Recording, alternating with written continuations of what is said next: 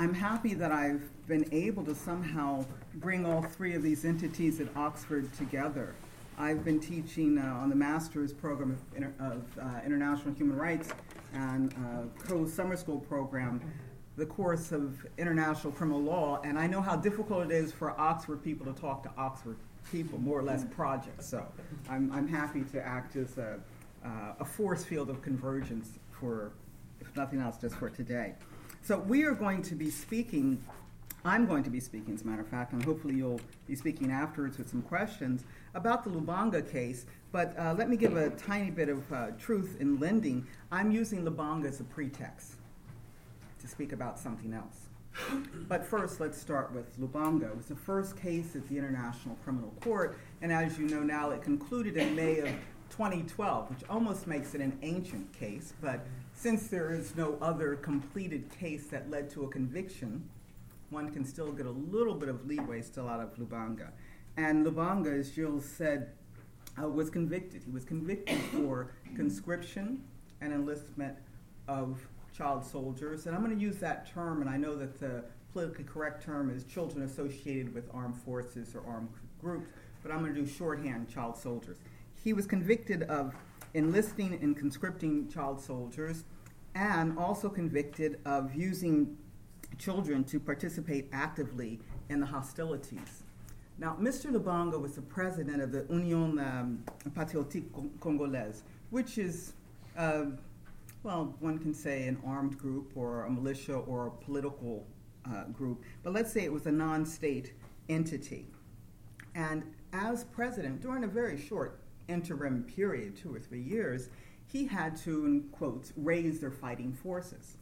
And for him, a way that he could do that was expedient and that would have loyal fighters, was to enlist and conscript children. Now, Mr. Lubanga was in charge of this military wing. He raised the level of, in quotes, combatants. And at the trial, he was convicted and sentenced to 14 years. No reactions? Is that a lot? Is that enough? Is that not enough? The judgment in terms of the sentencing is on appeal at this very moment. The Lubanga case was important for many reasons, but among those, it's the first case that really gives us a decision concerning victims' reparations. And as you know, the International Criminal Court, very different from the ad hoc tribunals of the Special Court for Sierra Leone, has victim representation. There were about 129 victims who testified from their own legal base with their own legal counsel. About 34 were girls, 93 were boys or had been girls and boys during the time period of this conflict. And the reparations decisions has been hailed as being a first, although it's been controversial a bit in terms of the actual content of the reparations. But these child soldiers who came to testify, they had to meet a benchmark of having themselves suffered because of the accused Lubanga. There were other types of reparations that were more generalized to the community, but these child soldiers suffered in relationship to acts that Lubanga had committed. There are also some very important IHL, International Humanitarian Law, holdings regarding these crimes. And let me go over them for you quite briefly. And as I said, I'm setting the scene.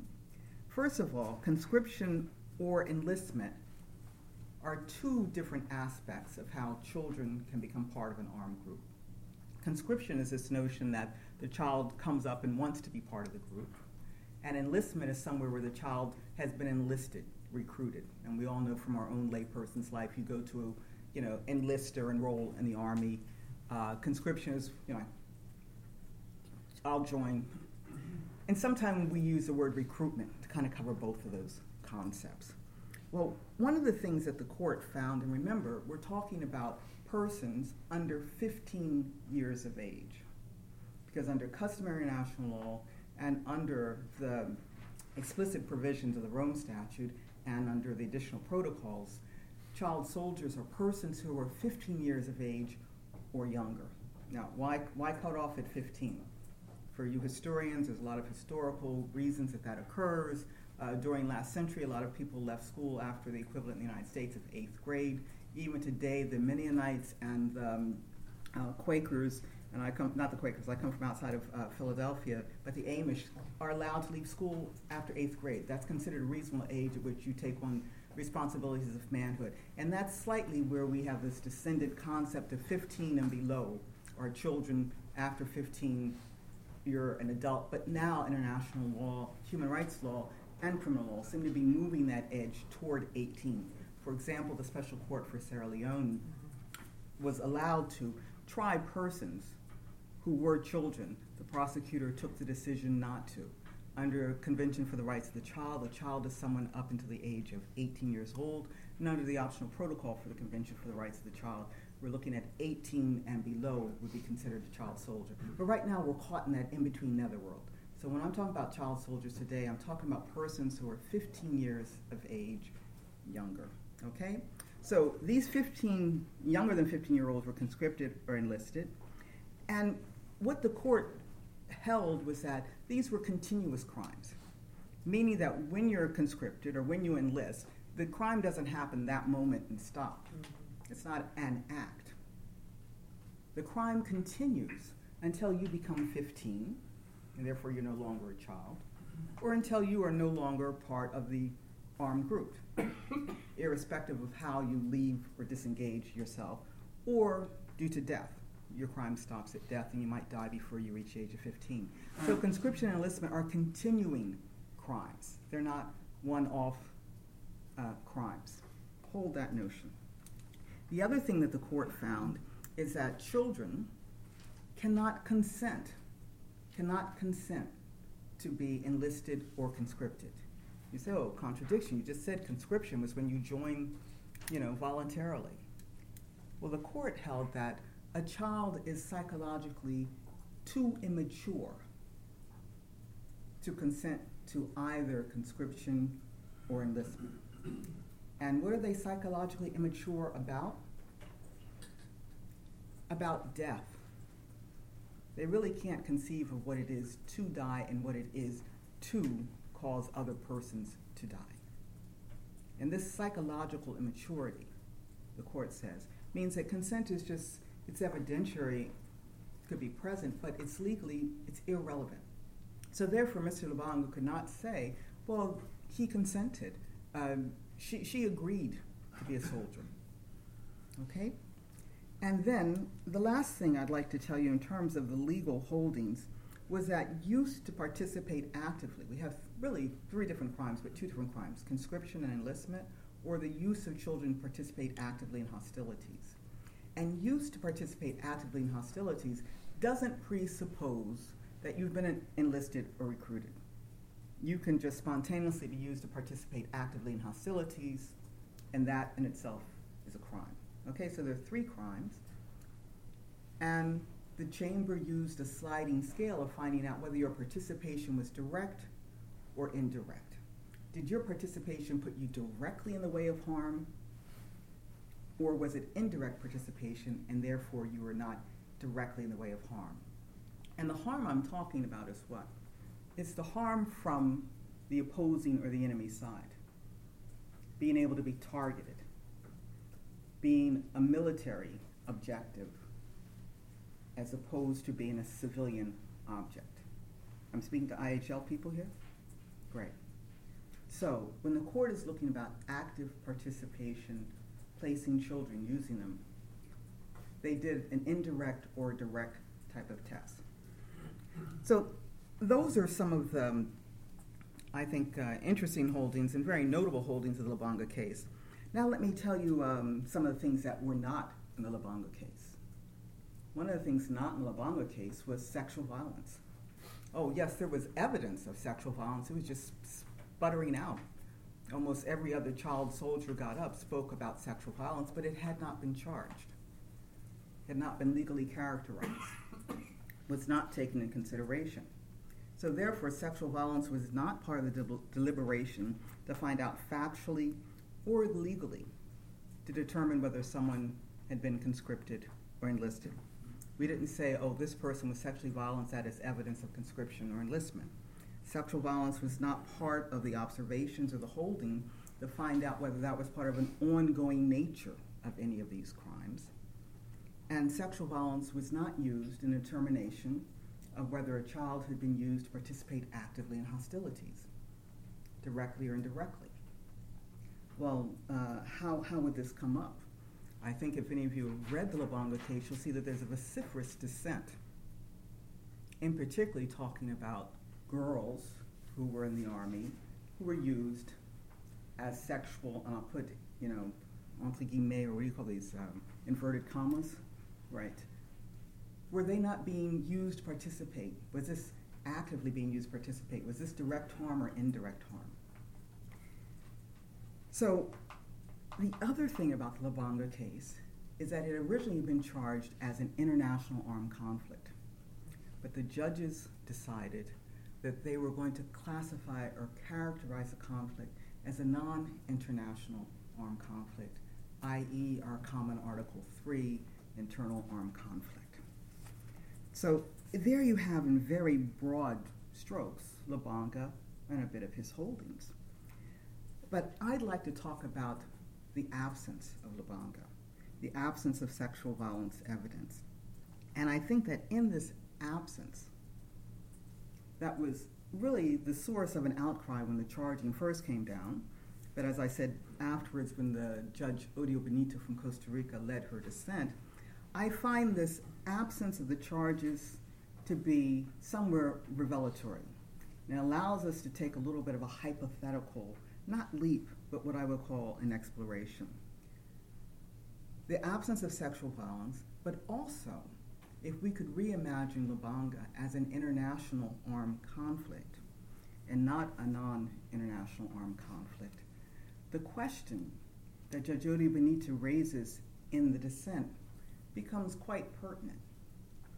She says, how could you not take sexual violence into account when you're measuring whether the children were harmed directly or indirectly? Because if the spirit of the Rome Statute is about protecting civilians, children, women, and anyone who has a nexus to war or crimes against humanity, protecting them, are we only concerned about protection from the other side, them not being targeted? Or should we be concerned about them being protected from their own side? She asks us, in some ways, to look at what I call the Andy Warhol, negative portraits. What does that blue stripe really mean in Sophia Loren's face, or Jackie Onassis' face? And it is that opposite that's going to reveal something I think that's quite telling. If we look at international armed conflict,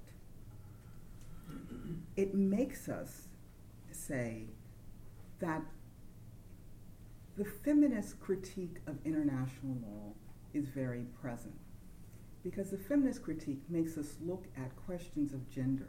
What happens to girls, women, boys, and men? It makes us look at the very foundations and structures of international humanitarian law and ask certain questions. And Judge Odio Benito was asking really from her point of view, but I think we can say from a theoretical feminist critique of international humanitarian law, what is your law for if it's not to protect humans? Well, let's say this way, because we know really Haley, our other feminist critique, who's told us let feminism take a break right now. She says, look, feminist theory is kind of like all broken up. We can only give maybe a partial critique, and we have some very imperfect and partial insights. Hilary Charlesworth has been telling us that, look, we feminist theorists, we like to talk, but we're basically talking with ourselves. Either no one else is listening or no one else is interested in our conversation. And that's why today I'm very happy that I have 3 different entities that aren't necessarily feminists. Because I'd like to broaden this conversation about the very structural foundations of international humanitarian law, looking at it from a feminist lens. And that's why I call this speech Beyond Gender with the Child Soldiers. So, now that the roost is up, what am I here to talk about? I'm here to question, under international armed conflict, is our abiding paradigm, meaning that a war crime has to be committed by one party against the soldiers or nationals, civilians, of another party with the presumption that they have a different nationality. I mean, that's what war crimes are about, right? Geneva 1, 2, 3, 4.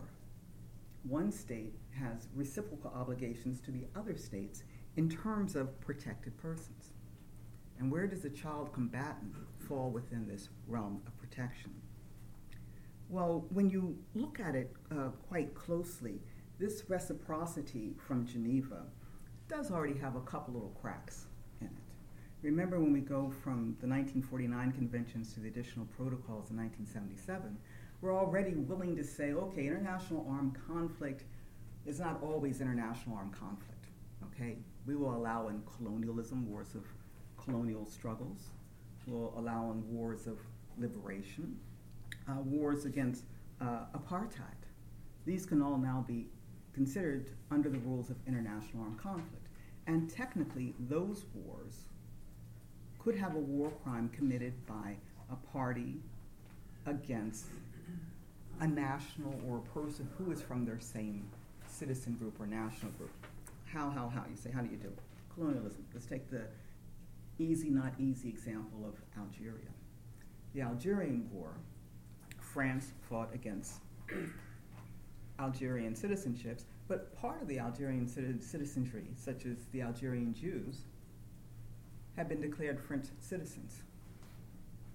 But war crimes could have been committed against them because A, it was a colonial war, and we weren't going to make the tight distinction of the other, the enemy, being from a different state. And the same holds true if there is a war in terms of apartheid. Apartheid usually happens within one state. So this paradigm of war crimes are always against the enemy national already has a little bit of lessening, or a little bit, as I would call, cracks or fissures. But the issue I want to bring up is slightly different.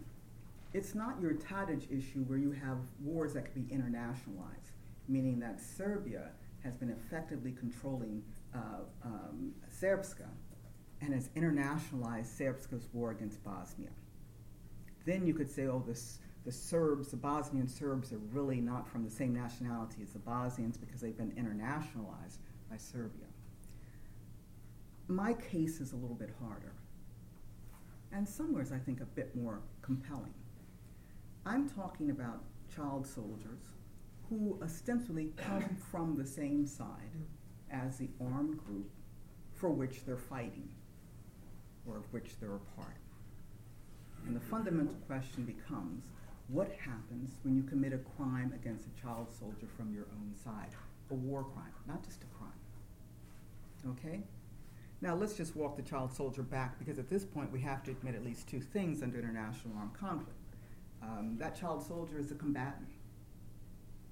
Under international armed conflict, there might be some varying differences under non-international armed conflict. Is the child soldier a fighter?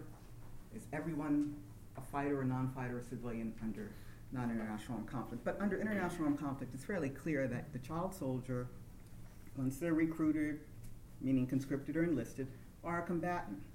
And proof of that is that, therefore, they come under Geneva 1. I mean, if they're wounded or sick on land.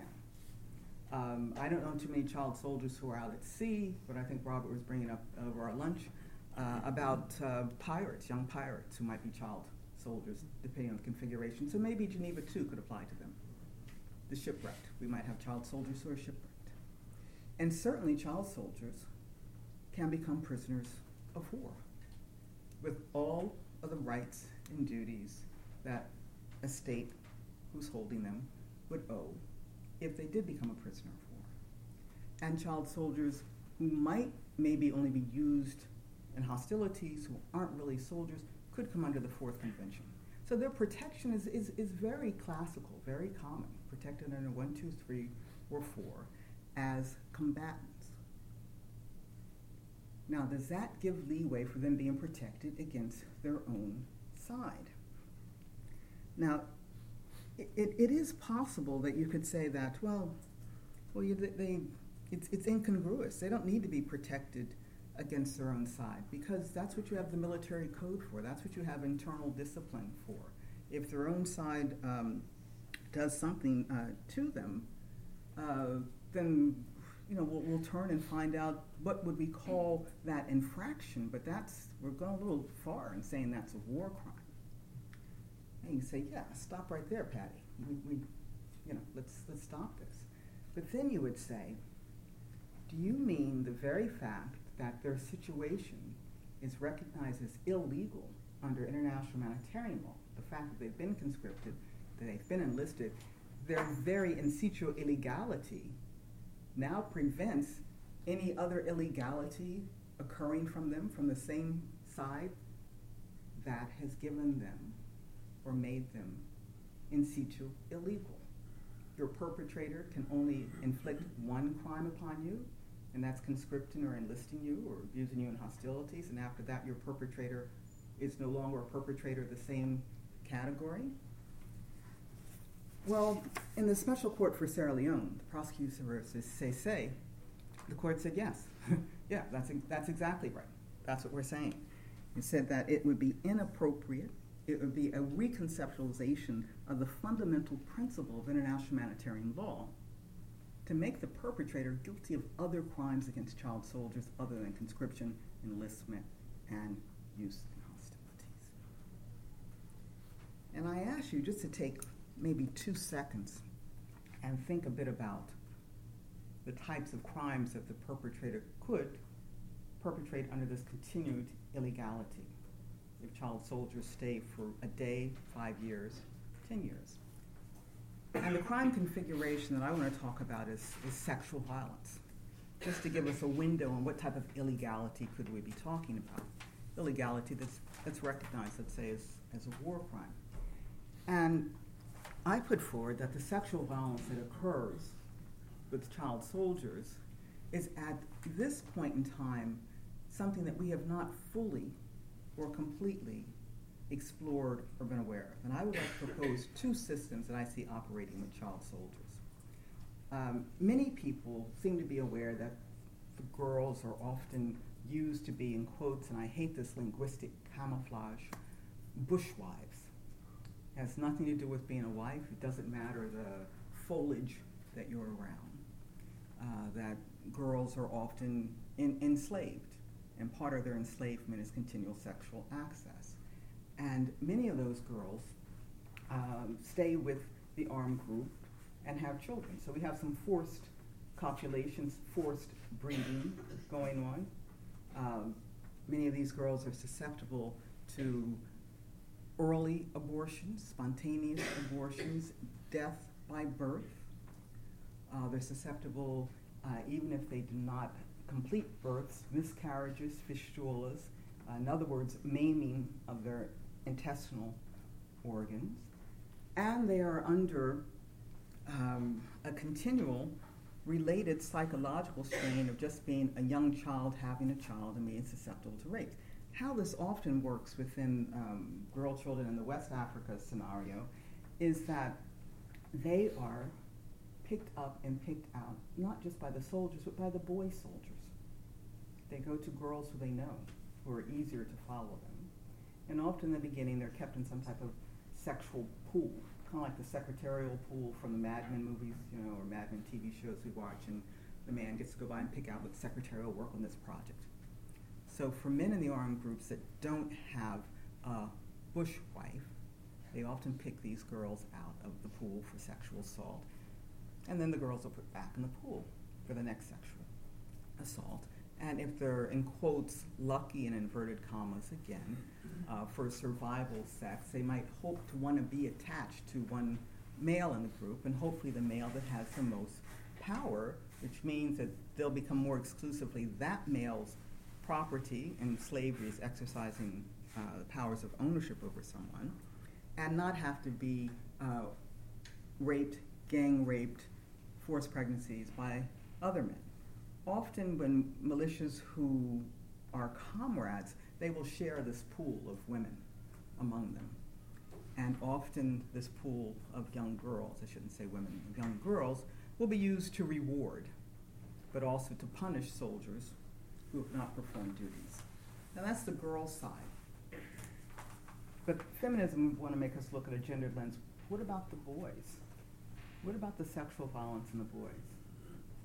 Well, obviously boys are raped. Boys are forced to perform fellatio.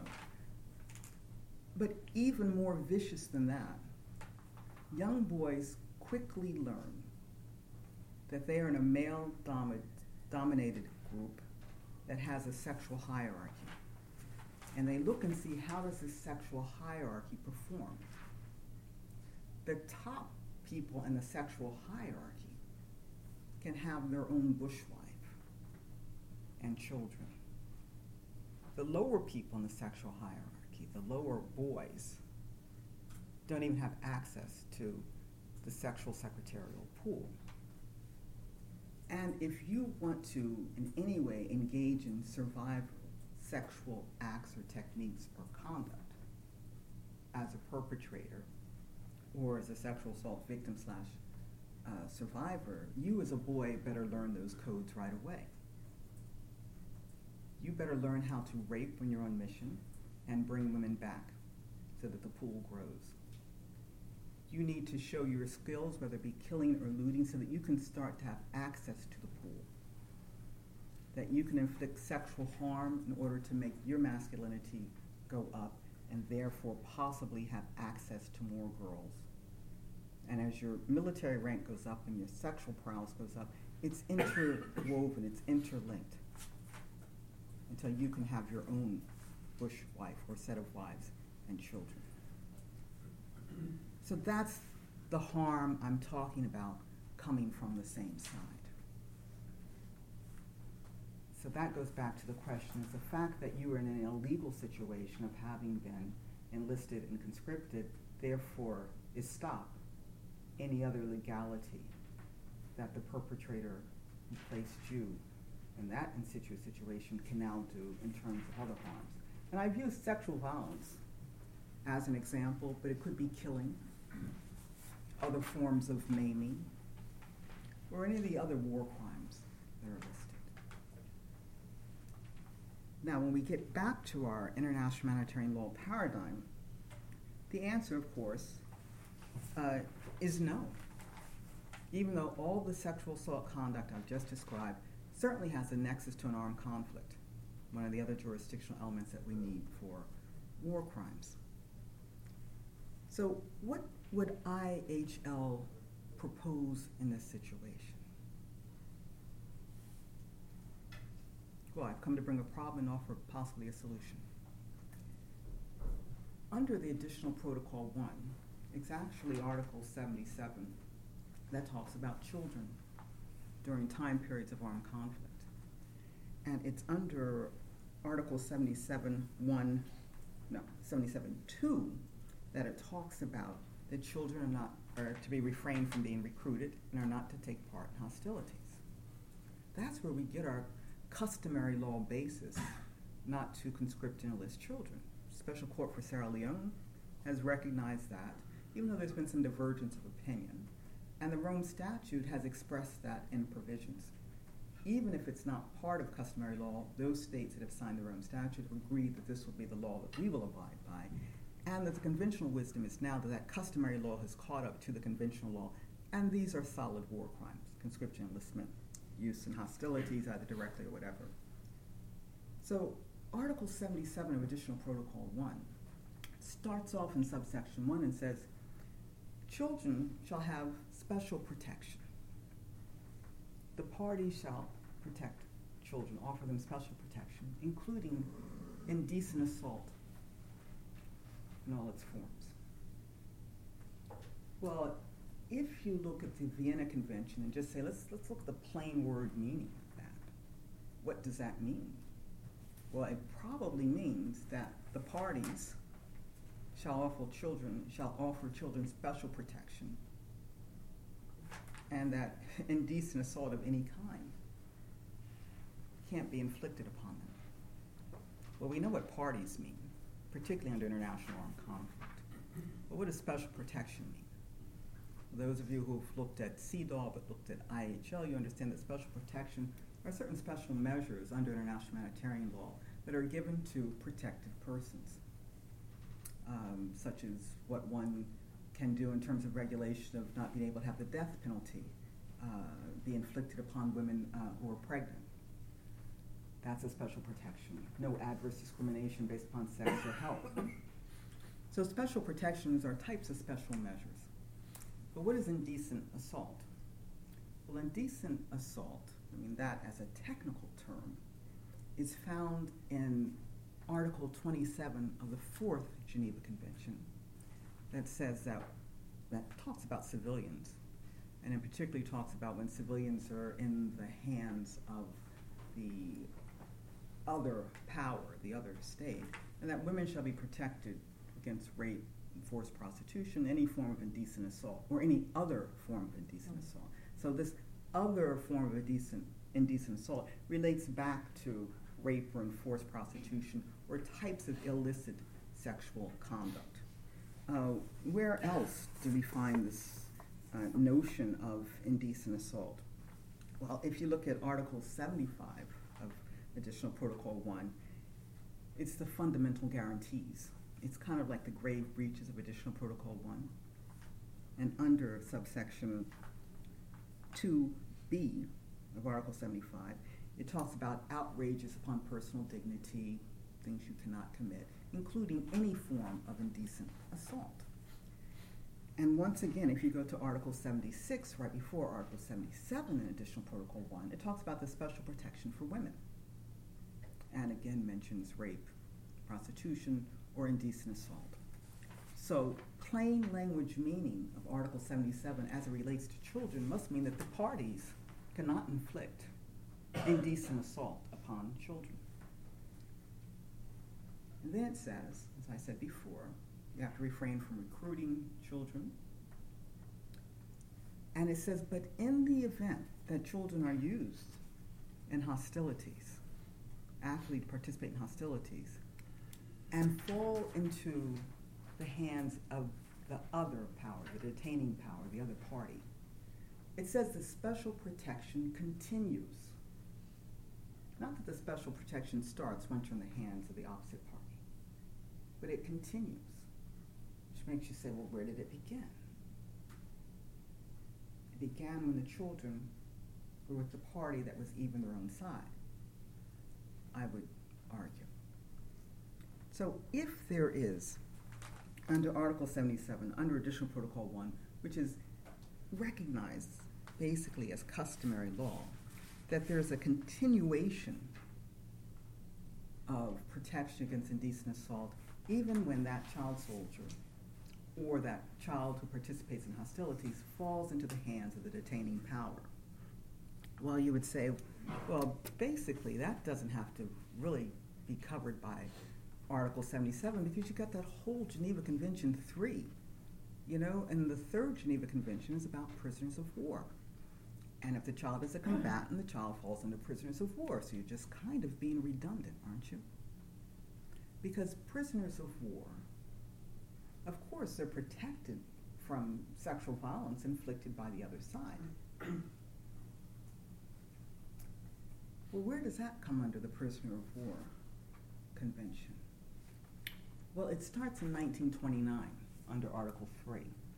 1929, there's big drafting in the Geneva Conventions, in particular as it related to prisoners of war.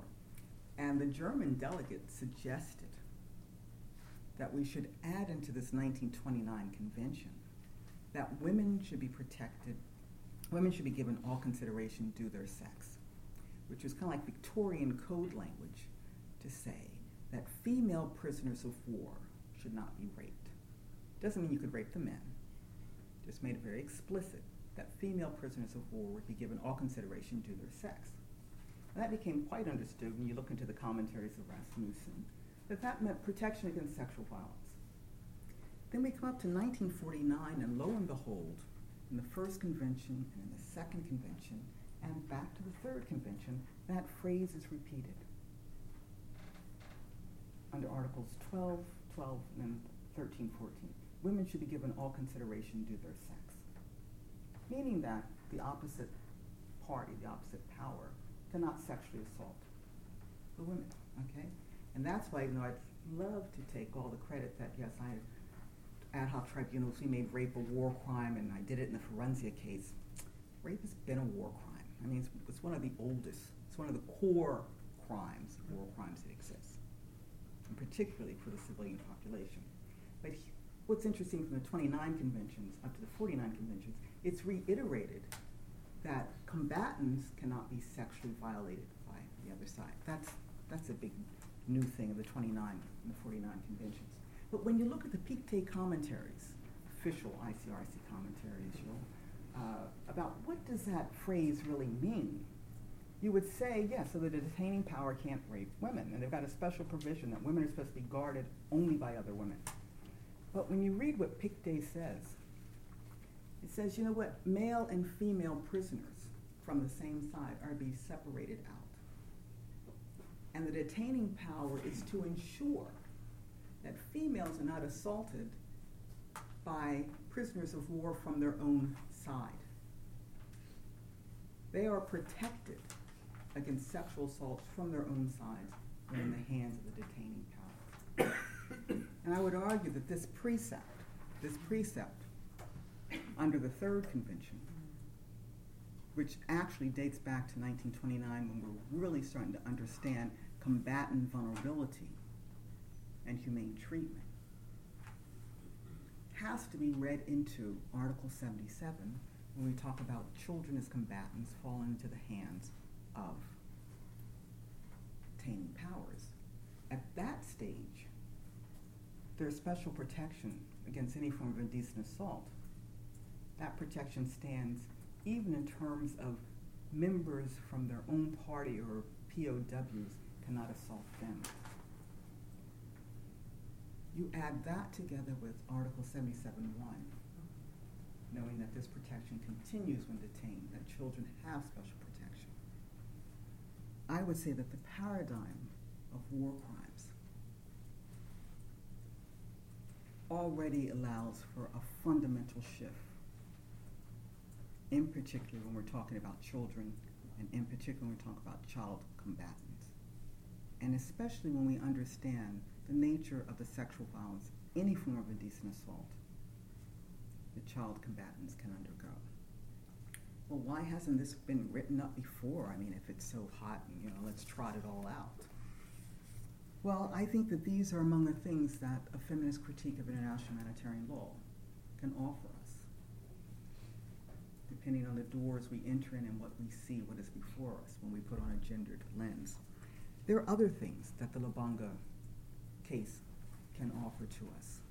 As I mentioned before, this ideal of the constant crime. When we look at enslavement, when we look at what I hate to call forced marriage, inhumane treatment, this notion that it's one off, it was done, oops, that was at 10 seconds. We never think of torture. Is it the one act? Or doesn't most physical torture turn into psychological torture? When we look at this issue of consent and say that a child cannot consent to enlist or conscript because they mentally don't understand death, we understand that at this time period, international humanitarian law, international criminal law, consenting to sexual violence, even for a child, is dependent, other than from the Rome statute, on the circumstances in which they find themselves. We don't say a child does not understand gang rapes. A child does not understand being sexually abused with fistula and maiming. International criminal law up until today, apart from what might be a future interpretation of the Rome statute, has no age cutoff in terms of consent and sexual violence. The most progressive way we look at it is say, let's look at the circumstances in which the person is. And these are the findings not only from Rwanda, from the ad hoc Yugoslav Tribunal, Special Court for Sierra Leone, possibly the Rome statute will make us interpret unable to give genuine consent, meaning that if you cannot give genuine consent, it's not that your consent is not genuine, you're unable to give it, is the equivalent of consent being just irrelevant for the circumstances or for the act that we're talking about. Well, I would like to close here, but with just a couple of very, very quick reflections, because there have been a couple scholars that have looked at some of these issues. And as a matter of fact, I think Robert Rowe from Lancaster has talked about friendly fire when you are killed by someone from your own side. Not necessarily that that's a war crime, but that harm does come from our own side. Also, when we talk about, and this is from one of the scholars at Nottingham, Sanjesh Sivakumaran, who does male sexual assault, but who also does internal non-international armed conflict, says that the Geneva Conventions from 1854, from 1906, from 1929, really were talking about helping the wounded and the sick, irrespective of the nationality, and that all parties had the same obligations to all wounded and victims. And so I come back to where, are these just a couple of partial, imperfect insights? Is this not the very basis of what Geneva, humanitarian law, the humane part, is supposed to be about? Irrespective of the victim, irrespective of the party. And maybe just the example of children, and particularly through a feminist lens, allows us to see what's right in front of us. To conclude, as Hillary Charles would say, I hope we've broadened the conversation, because this is one that we should all be having. Thank you very much.